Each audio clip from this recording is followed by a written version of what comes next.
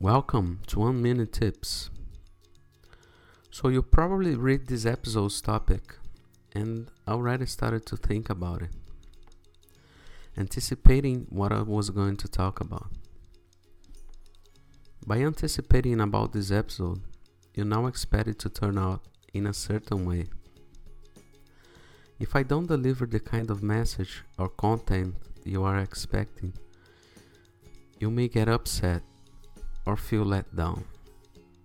This is a simple but effective example of how overthinking can ruin things for us. The point is that overthinking can cause more harm than good. It's something all of us do.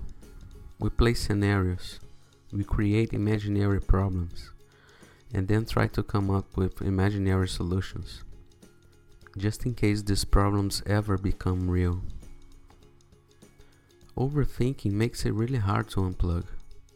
I struggle with it whenever I try to quiet my mind and meditate. But I know this can be changed, and eventually it will. Stop thinking too much.